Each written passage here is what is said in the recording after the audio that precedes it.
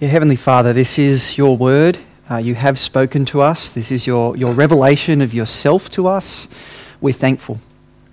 Just as we've said, thanks be to God. There's tremendous meaning to what we're actually trying to say there. We are thankful to you for showing yourself to us. Lord, we pray now as we hear you speak about yourself and about us and about your church and about your Son Jesus, please help us to have ears to hear. Lord, please help us to be those who trust this word and be those who obey this word. And we pray this in Jesus' name. Amen. Amen.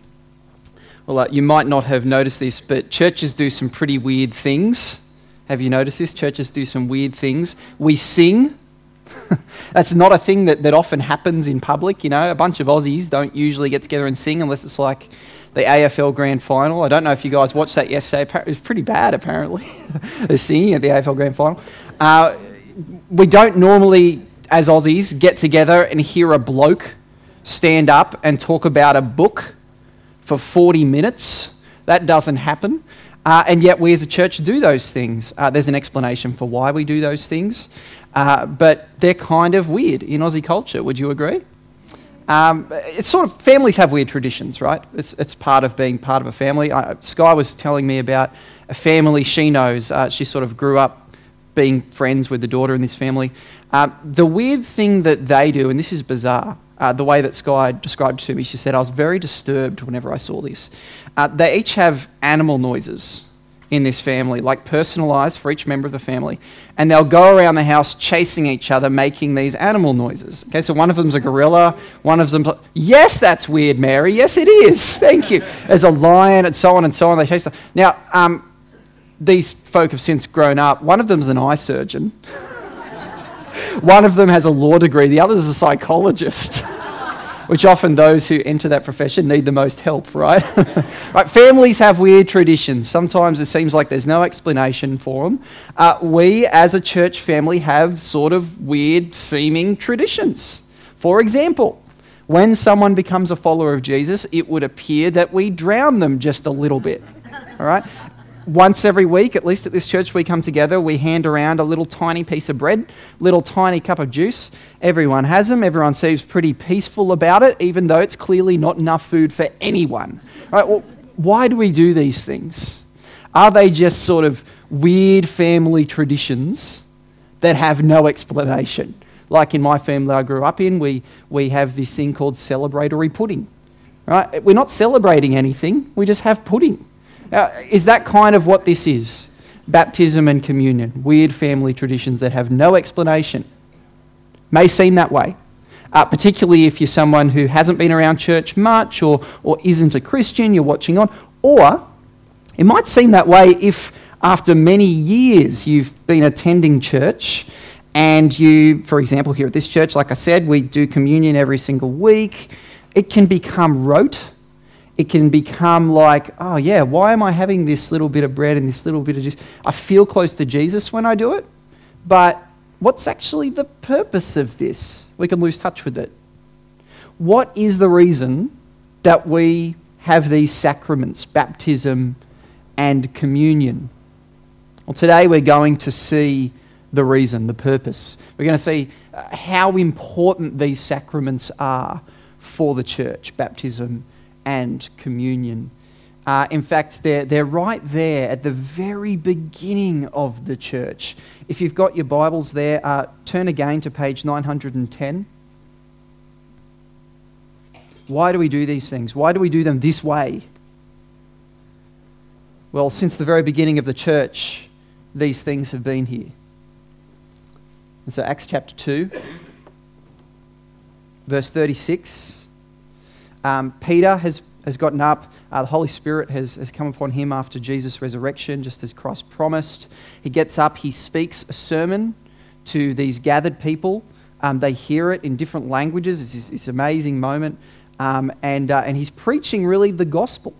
That's his sermon. He's preaching that Christ has come as the fulfillment of God's eternal plan to bring salvation. Right? So here he is preaching this word. Take a look at verse 36. Here's kind of the summary of his whole message.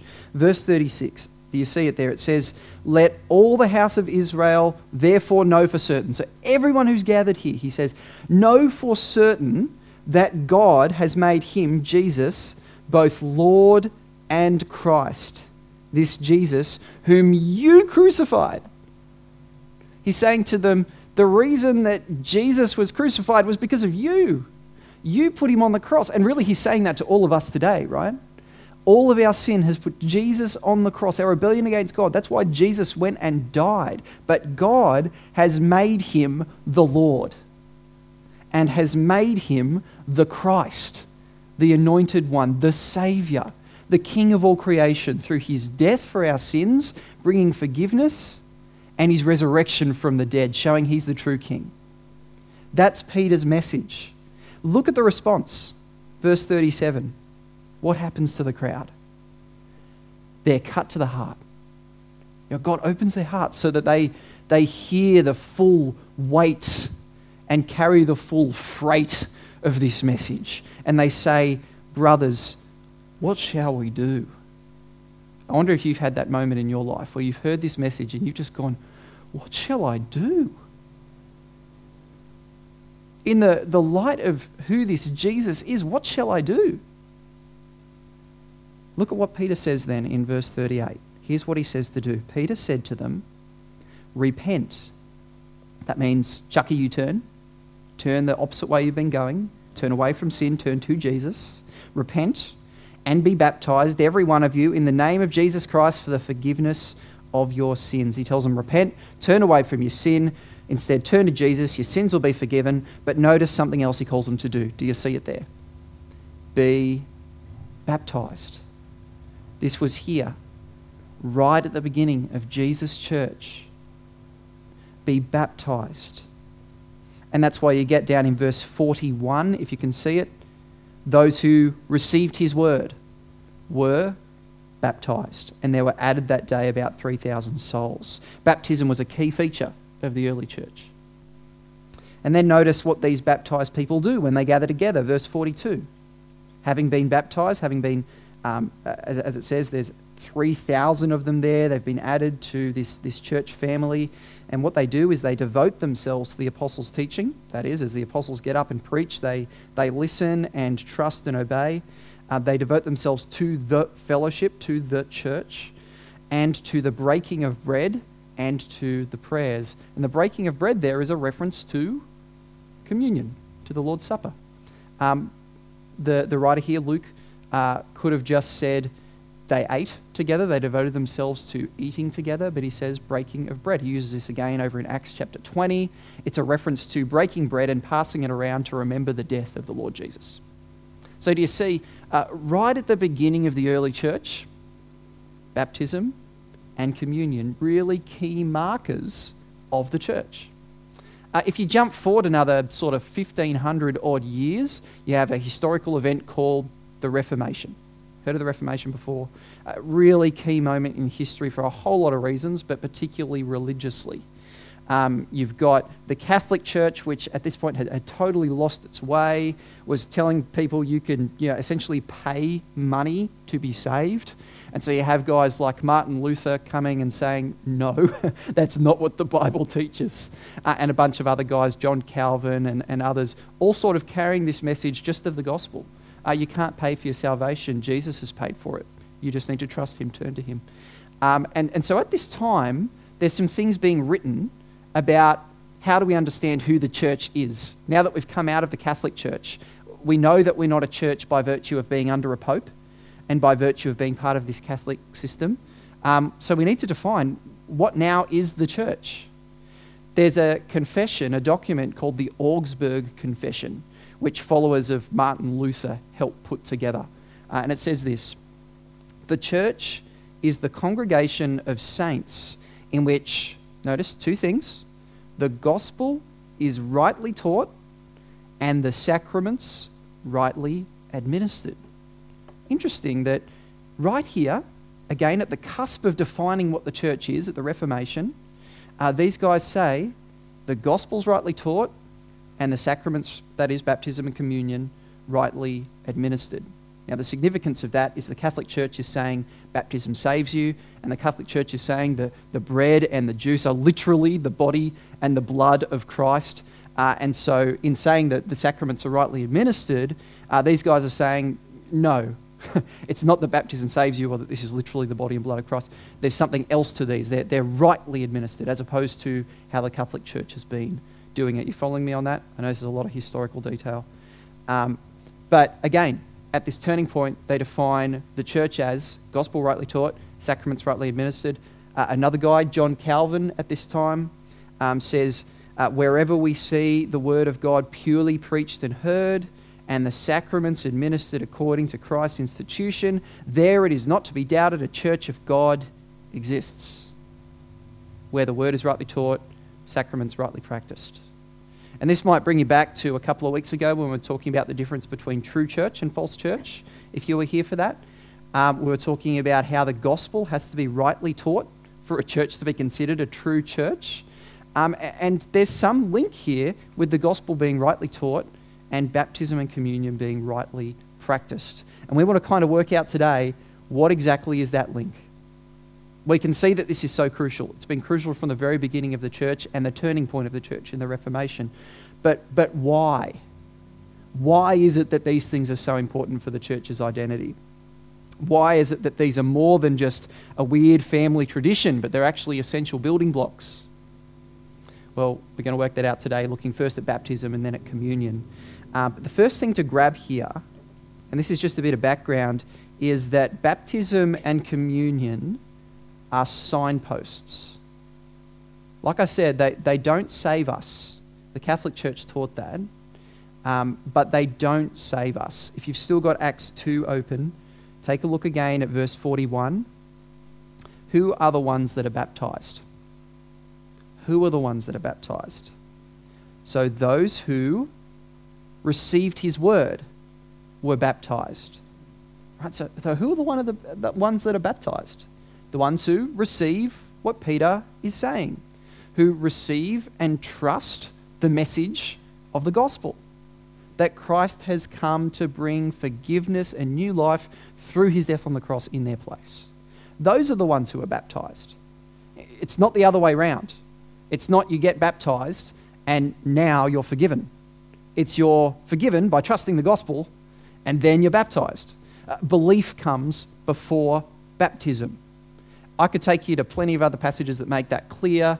If that's something you're struggling with, trying to work out, please come and chat with me afterwards. Love to go into that with more detail. But just to really grab that point, it's essential to grab that. Baptism and communion don't save us. They don't put us in God's grace. They don't put us right with God. They are signposts. They actually point back to the fact that we're right with God through faith in the gospel.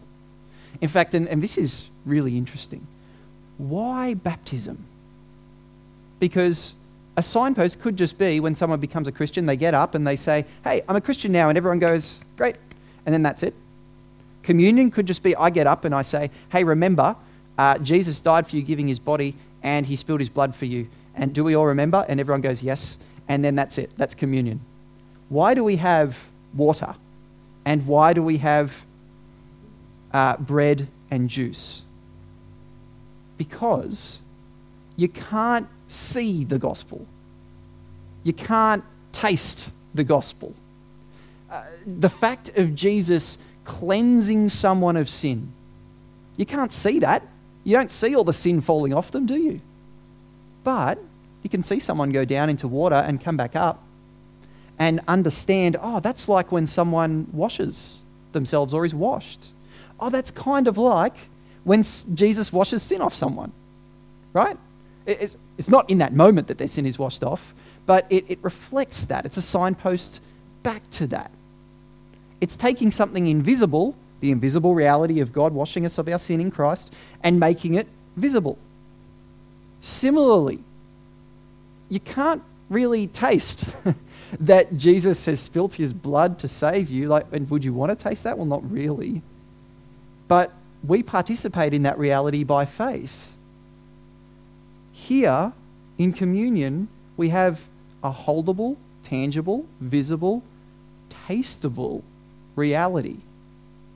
of the gospel, an expression of the gospel. Do you see what this is like? It's like when we use baby language with children, okay? There's not a lot that kids can really grip and understand when they're very, very young. Like, for example, my nephews, I've got twin nephews, Daniel and Henry. When Sky and I go to visit them, we come in the door, we stand at the door, and then they point at us and they go, "Dodo." And they're not saying door, they're actually saying shoes. Dodo. And I go, yes, I'm taking off my dodo. Right, now I don't say to them, "No, child, actually, shoes is what you're meant to say. Joggers, I'm taking off my joggers." Can you say that? Joggers. Now they can't do that yet. Right? I say, "Dodo." Yeah, because that's what they say. That's what they can understand at this point. I'm taking off my dodo. And here's God saying to us, dodo. Right? Here's God coming to our level and giving us something we can grip and hold and taste and see about the gospel in baptism and communion. What an act of kindness in helping us understand an incredible reality, an incredible mystery. Now, with that in place, let me just show you 3 things that baptism expresses about the gospel. 3 incredible mysteries that it makes visible for us. All right. Come with me, if you could, to page 999, Titus chapter 3, verses 5 to 6. Here's the first thing.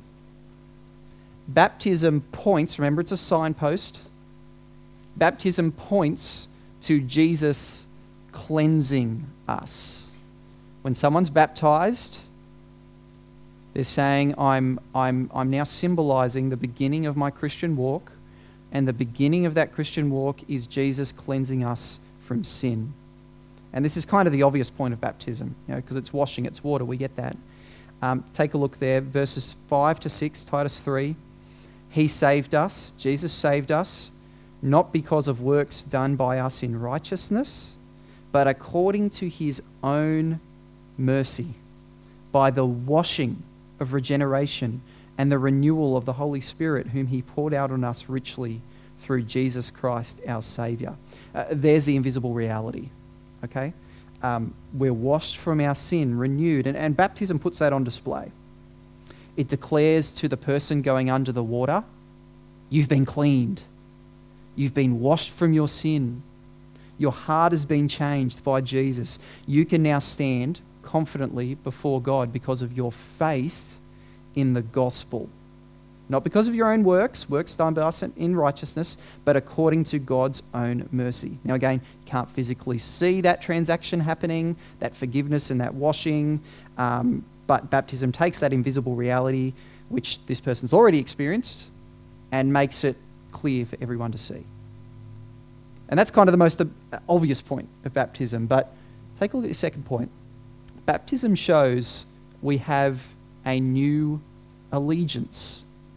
Come with me to Romans chapter 6. It's on page 942. Romans 6, page 942. Paul has just explained through the book of Romans, which, by the way, if you've never read the first 5 chapters of Romans, give them a read today. They're incredible. The way it describes the gospel and all that it means for us. Paul's just described in these first 5 chapters how we have been saved by grace, by God's free gift. We can't work to earn it. He gives it to us for free by faith. Now, think about that statement that God gives us this free gift of salvation with Australian blood flowing through your veins, with the convict spirit hanging about you, okay? What is it that maybe you start to think? Well, as Aussies, we can sometimes be a bit cheeky. If you give us a loophole, we'll take it, all right? So maybe you start thinking, well, God's given me this thing for free, then I can go and live my life however I want, and God will forgive me. He has to forgive me. He's given me the gift. That's the argument of verse 1. Take a look. What shall we say then? Are we to continue in sin that grace may abound? Are we to keep sinning that God's grace just keeps meeting that sin over and over again no matter what I do? By no means. verse 2. By no means. How can we who died to sin still live in it? See, there's a reality here. If Jesus has saved us, our old life is gone. Your old life is gone. Our life of sin and rebellion is actually over. It's finished. Now, we still struggle with sin, don't we? We still do sin. I do. But sin is no longer our master. Our old life with our old allegiance to sin and to self is dead. It's gone. We have now a new allegiance, a new master, Jesus, our Saviour, our Lord. Take a look at verse 3.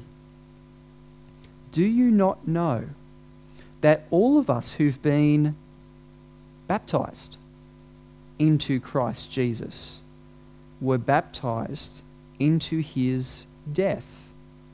We were therefore buried with him by baptism into death, in order that just as Christ was raised from the dead by the glory of the Father, we too might walk in newness of life. See, baptism puts on display for us the reality that we now have a new allegiance.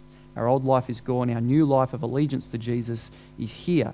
When someone goes under the water, what they're saying is, I'm done with my old life of sin. With sin as my master. As it says there, you've been baptized into Christ Jesus, into his death, buried with him in baptism, and then, just as Christ was raised from the dead by the glory of God the Father, we too are raised to a new life. And we walk now in a newness of life, a life of new allegiance to Christ. It's a bit like when a footy player changes clubs, right? They get a new uniform, a new jersey, and if they go up against their old club, they don't wear their old jersey. They don't start running with the guys that they used to run with and trying to score a goal or score a try or whatever for the guys they used to run with. They've got a new jersey. They're running the opposite direction now. And even if they're losing horribly to the team they used to play for, right? Think like Greater Western Sydney yesterday, if you watched, right? Like down by 80 points or something. They still keep on the new jersey. So for Christians, even when life gets hard or we wrestle with some stuff that we don't like hearing or like working with, or we get hurt or whatever, we keep the new jersey on. We have a new allegiance. We don't have the old jersey on underneath just to rip off this one and go back to this one and then, I'll put this on when life gets easy again. It's a new allegiance. It's a clean break, right? That's what baptism symbolizes, that once for all, I'm leaving the old life behind and now following Jesus. He's my Lord. He's my Master. So there's two things that baptism symbolizes. It points to Jesus cleansing us from our sin, the forgiveness, and it shows that we have a new allegiance. But also, and this third point is crucial, baptism shows we're united with Christ. This is such an encouragement. This is all throughout Romans 6, by the way. Even just look at the language at verse 3. Do you not know that all of us who have been baptized, look at the word there, been baptized into Christ Jesus? Into Christ Jesus. We're baptized into his death. We were buried, therefore, what's the word? Therefore, with. Do you see that there? We were buried with him. There's this unity. We're baptized into his death. We're buried with him. We're raised with him. Look at verse 5. For if we have been united with him in a death like his, we shall certainly be united with him in a resurrection like his. See, by faith, I'm not just under Jesus, nor am I just living for Jesus. I'm actually united with Jesus. That's an incredible reality. I'm actually immersed into Jesus. That's what the word baptism means in Greek. Baptizo means to immerse. I immerse. That's why we baptize people in water, not with sprinkling. It's because you're actually immersed into Jesus. I'm united with him. And now all that's true of Jesus is actually true of me. Have you thought about that? If you're a Christian, all that's true of Jesus is now true of you. It's like if you are about to go on a holiday and get on a plane. Now, Sky and I, in a couple of weeks, we're very blessed. We're going to go to Broome. We can't afford to go over to Broome and tour the Kimberley, and that's what we're going to do. It's because my family's paying for it all, which is incredibly nice. So we're going to go over. Now, how are we going to get there? By plane. I can see Sky, she's going, we're not driving. No. We'll go by plane. And can you just picture us, we're at the airport. It doesn't help if you're just inspired by the plane. Right? If you put your hand up into the glass pane and look at the plane taking off and go, oh, one day I hope to do that too, right? You're not going to get to Broome by just being inspired by the plane. Nor is it going to help if you just follow the plane, right? We'll be driving across the Nullarbor. It won't be so good. The way that you get to Broome is by being in the plane, right? And then whatever happens to the plane is what happens to you. If the plane arrives in Broome, you arrive in Broome as well. So too with Jesus. Not just being inspired by him, not just following him, we're actually in him. We're united with him. And so now Jesus' death was in fact our death. His death for sin was in fact the death for our sin, right? When he was buried, our old life and our sin was buried with him by faith in him. As he's raised from the dead, we too are raised to newness of life and to eternal life. As Jesus can have a clear conscience before God because he's righteous and sinless, we have been declared righteous and sinless before the Father. We can have a clear conscience. We have no fear for the coming judgment. As Jesus is the Son of God, we are considered sons and daughters of God because we're united with Christ. This is an incredible reality. And we can see it in baptism. Again, to accentuate, it doesn't happen at baptism. It happens when we put our faith in Christ. But at baptism, it's on display. We can see that this person being baptized is united with Jesus. Do you see? This takes incredible, huge, mysterious realities and puts them on display for us as a church. This is why it's so crucial. And you can see, therefore, that as Christians, well, of course, we'd want to be baptized. And of course, we'd want to see people who become Christians be baptized. Can you see that the opposite is also true? That if you're not a Christian, actually, why would you want to be baptized? Right? Because you'd be expressing something that perhaps you don't actually hold to or believe. It's not just a ritual. It's not just a family tradition.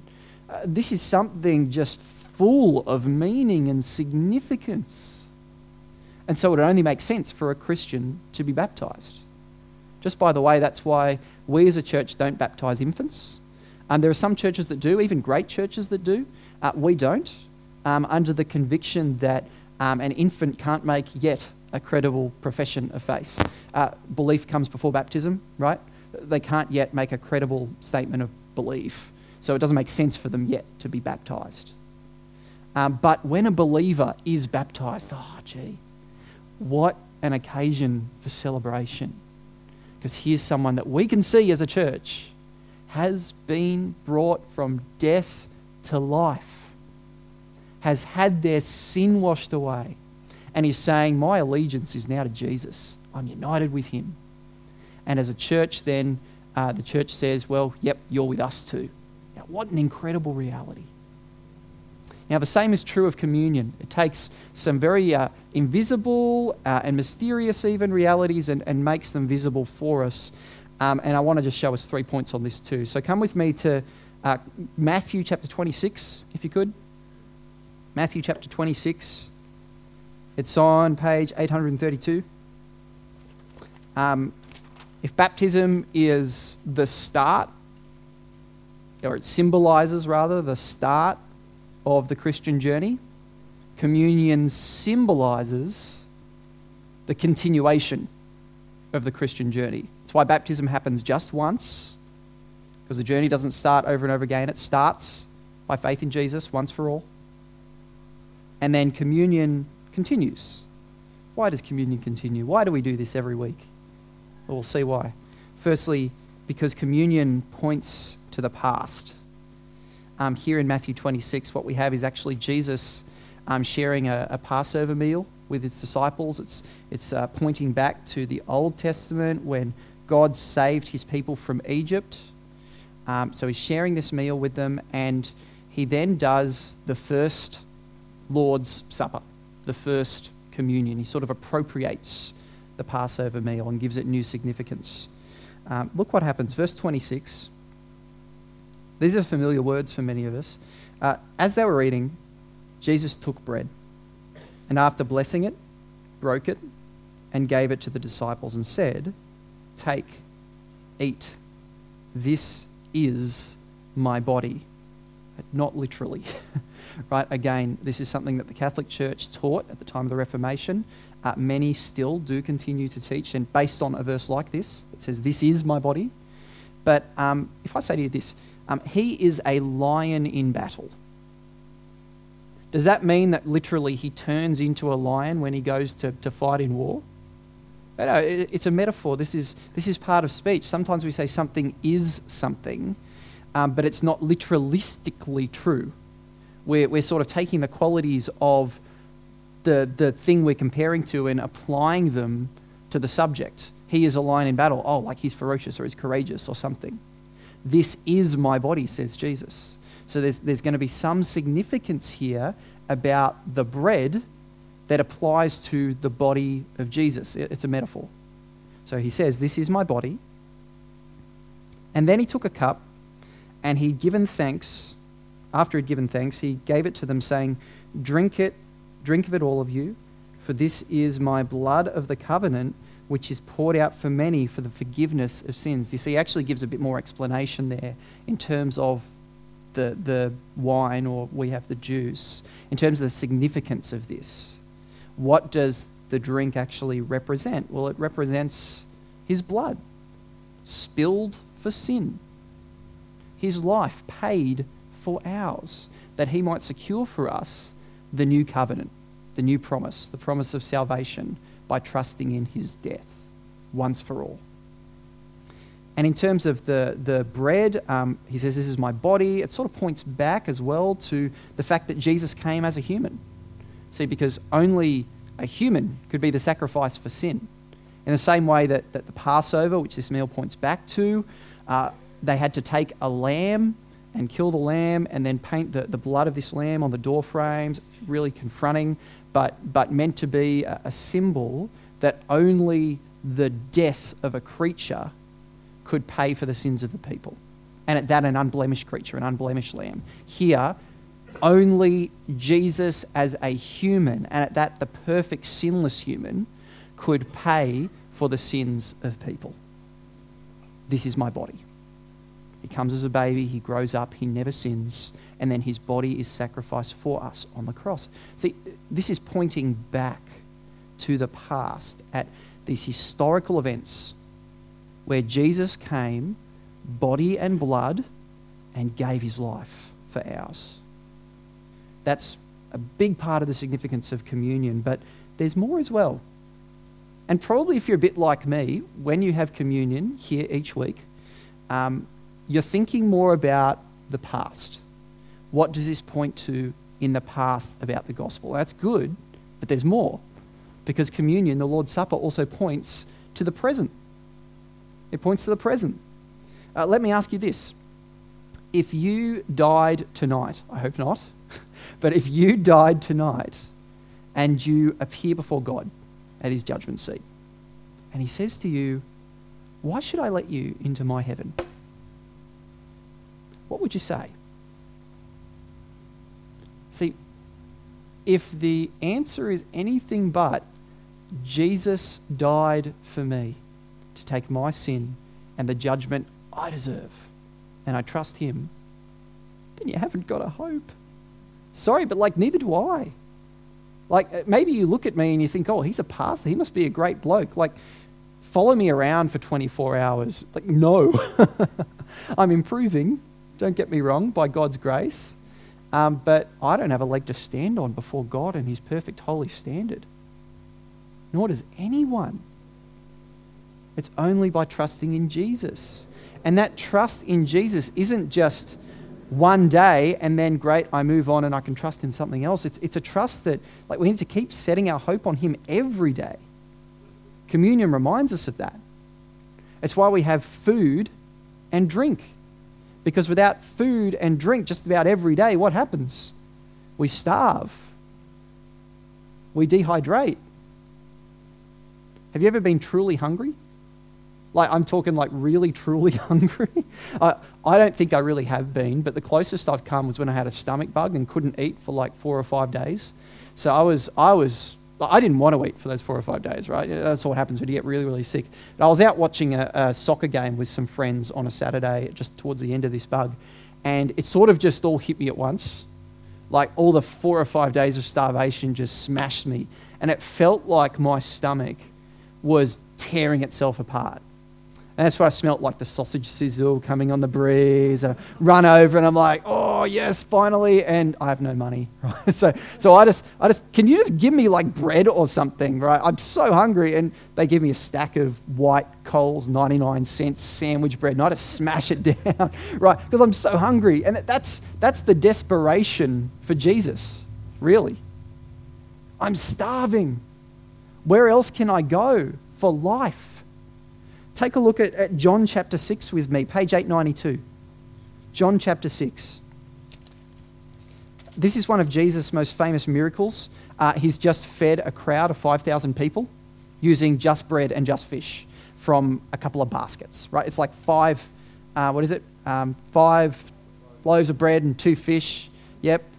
He takes these and multiplies them so that a crowd of 5,000 men, plus women, plus children, can eat. Incredible. Right? But the miracle isn't the point. The miracle is a signpost. Here's his summary of it on page 892, John 6:53. Jesus said to them, "Truly, truly, I say to you, unless you eat the flesh of the Son of Man and drink his blood, you have no life in you. Whoever feeds on my flesh and drinks my blood has eternal life, and I'll raise him up on the last day. For my flesh is true food, and my blood is true drink.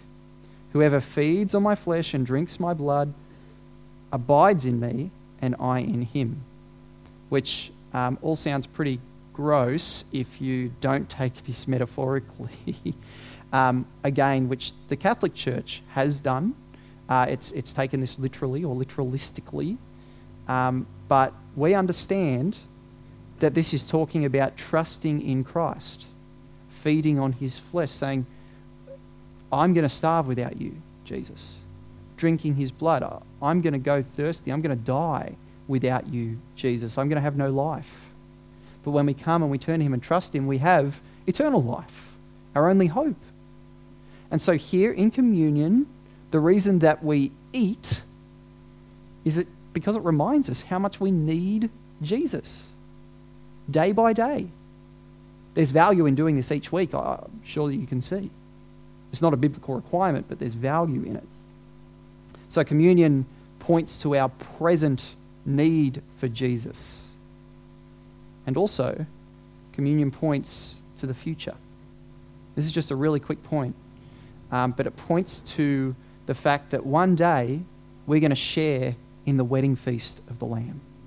One day we're going to share in the best party ever, the party of heaven, the new heavens and the new earth, where Jesus finally receives his bride, the church. Jesus finally receives all that he's owed, that is his people. He receives the glory that he deserves. We'll sing, we'll worship him, we'll see him as he is, we'll praise God, and we'll share in this great feast. Communion points us forward to it. If you take a look back in Matthew 26, verse 29, if you've still got your finger there, he says, I tell you, Jesus says, I will not drink again of this fruit of the vine until that day when I drink it new with you in my Father's kingdom. He's pointing forward to that day when he'll drink again with us at this wedding feast of the Lamb. And probably there's something significant, because communion, by the way, Lord's Supper, was originally celebrated in the context of a feast. So you'd have like big, huge loaves of bread and you pass them around and all of that. Today, we tend to just use a little piece of bread and a small cup of juice. Perhaps some of the significance of that is right now we only have a glimpse of that wedding feast. We only have a small part of it. It will not compare to the reality to come, right? And so this is a reminder of, wow, if what I have now in Christ is so good, imagine what's coming. It's going to be far greater. So you see, once again, communion takes these invisible, even mysterious realities for us and makes them really quite visible and even holdable and tasteable. And it makes sense, therefore, for a Christian to want to celebrate communion as we gather as a church. The opposite is also true. It doesn't make sense if you're not a Christian to celebrate this. Because again, like you can have a tiny bit of gluten-free bread if you want and a tiny bit of juice. It's not really going to fill you up and it's not really going to quench your thirst. If anything, you'll feel like more thirsty afterwards, right? But unless you're with us rehearsing the significance of these things for you, that the gospel is your past and present and future, then there's no significance to this. I just ask, like, why would you want to actually do this? So do you see, there's tremendous significance in this for the church. This is why these are essential building blocks. They help us rehearse the gospel. They remind us of the gospel. They point us to the gospel again and again and again.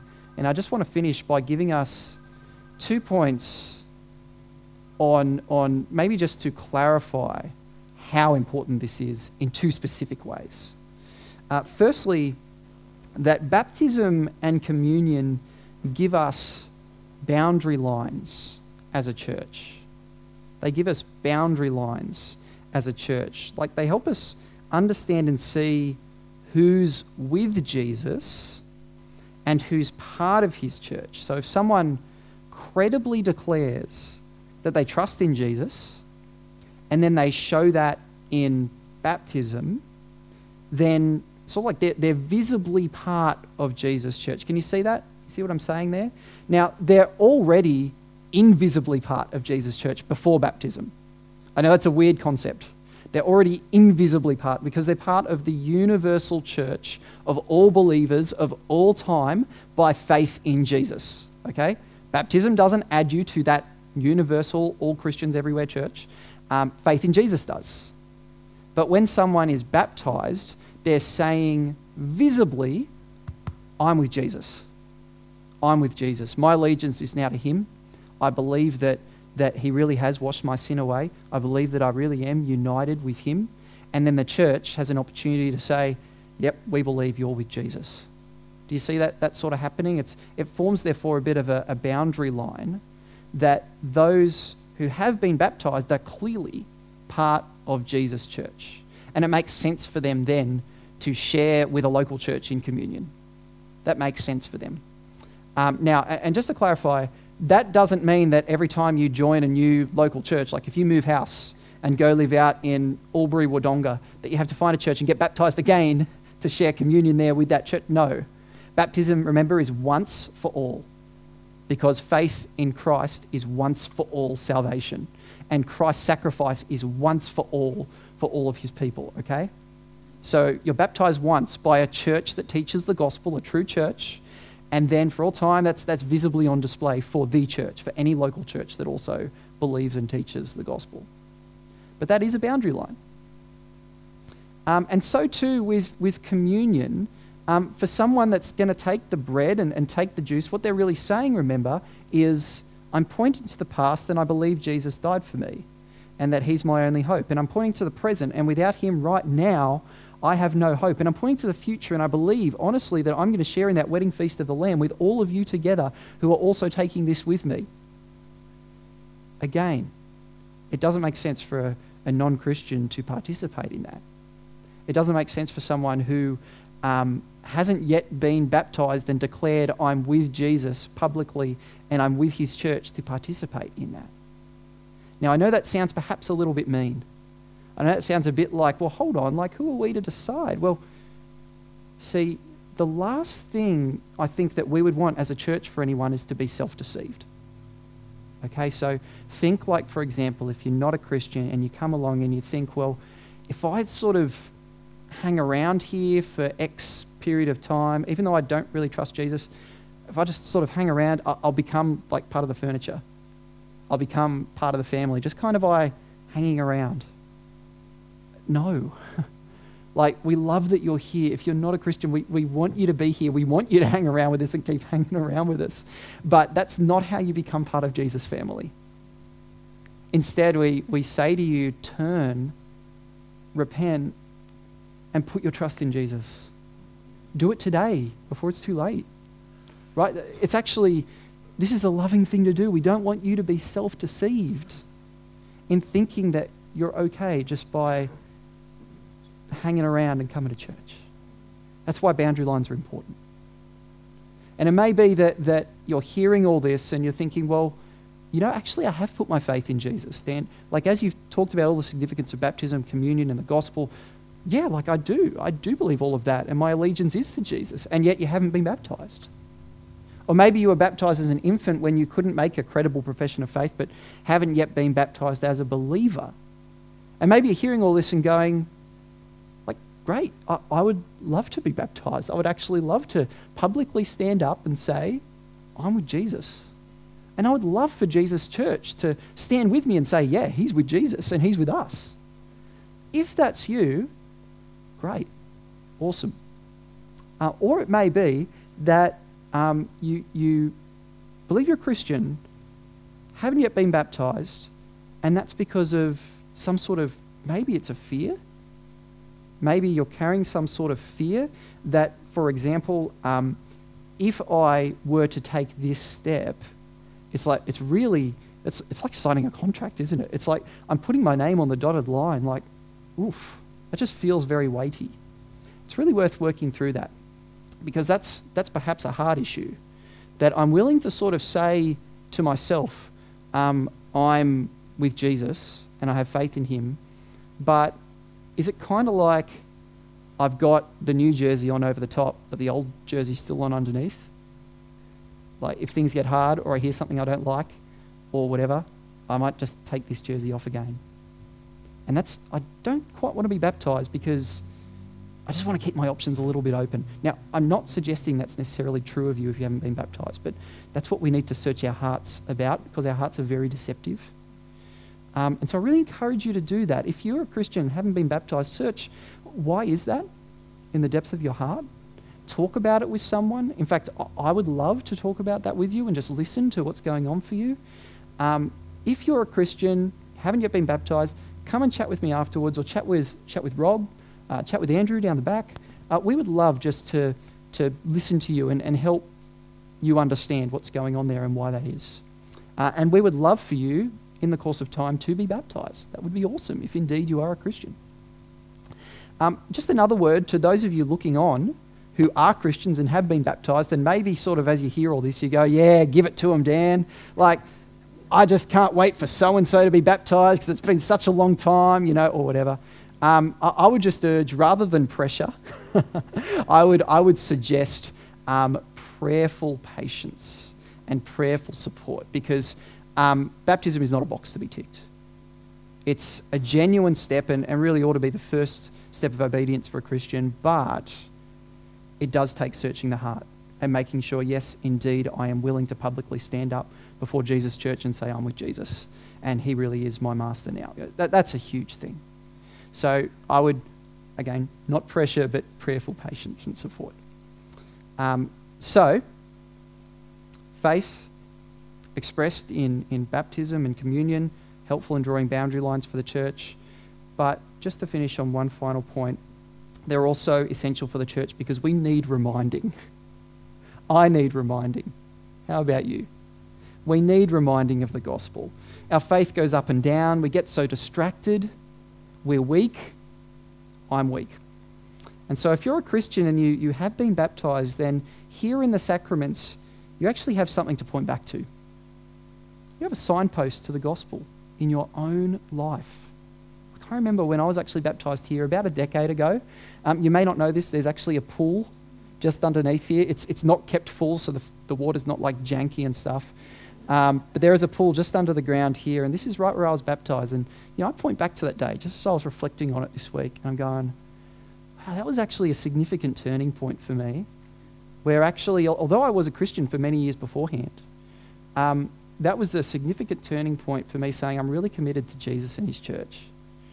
I point back to that, and I just see God's kindness in the gospel.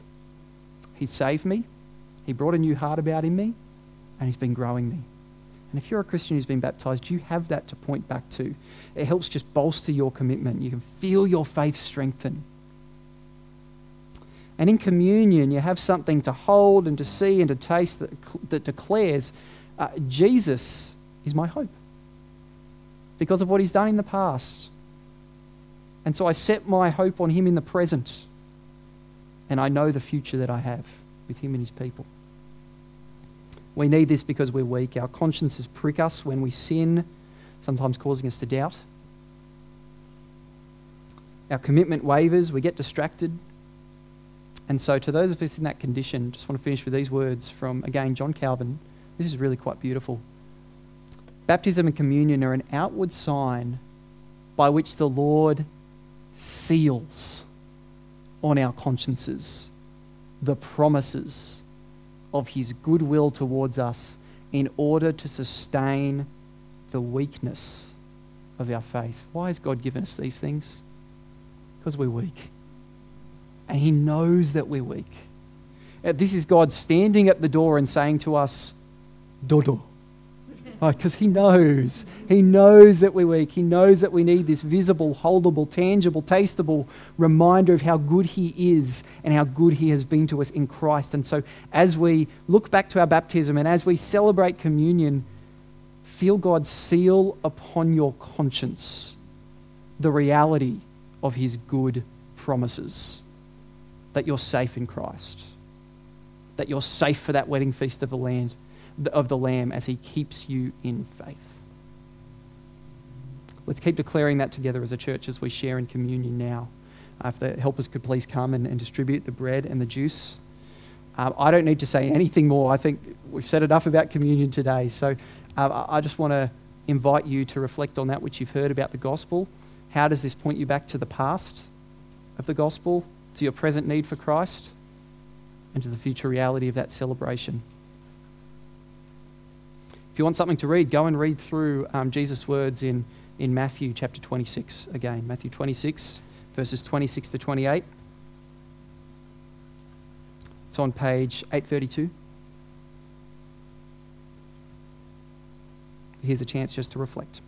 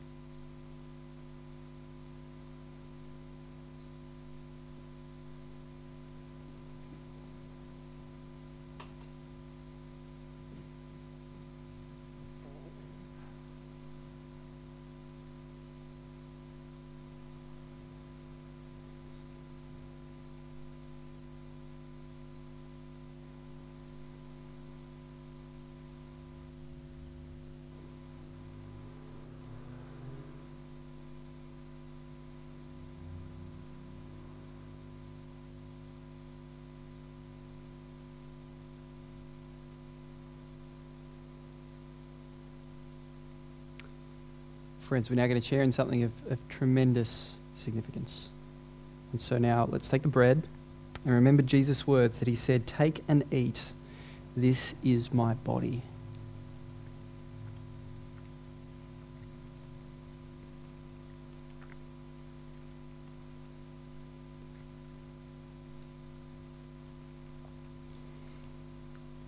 And he took a cup, and when he'd given thanks, he gave it to them, saying, "Drink of it, all of you, for this is my blood of the covenant, which is poured out for many for the forgiveness of sins."